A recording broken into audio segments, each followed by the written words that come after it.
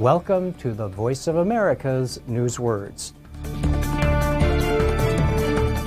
Brazil's President Luiz Lula da Silva recently visited China to meet with President Xi Jinping.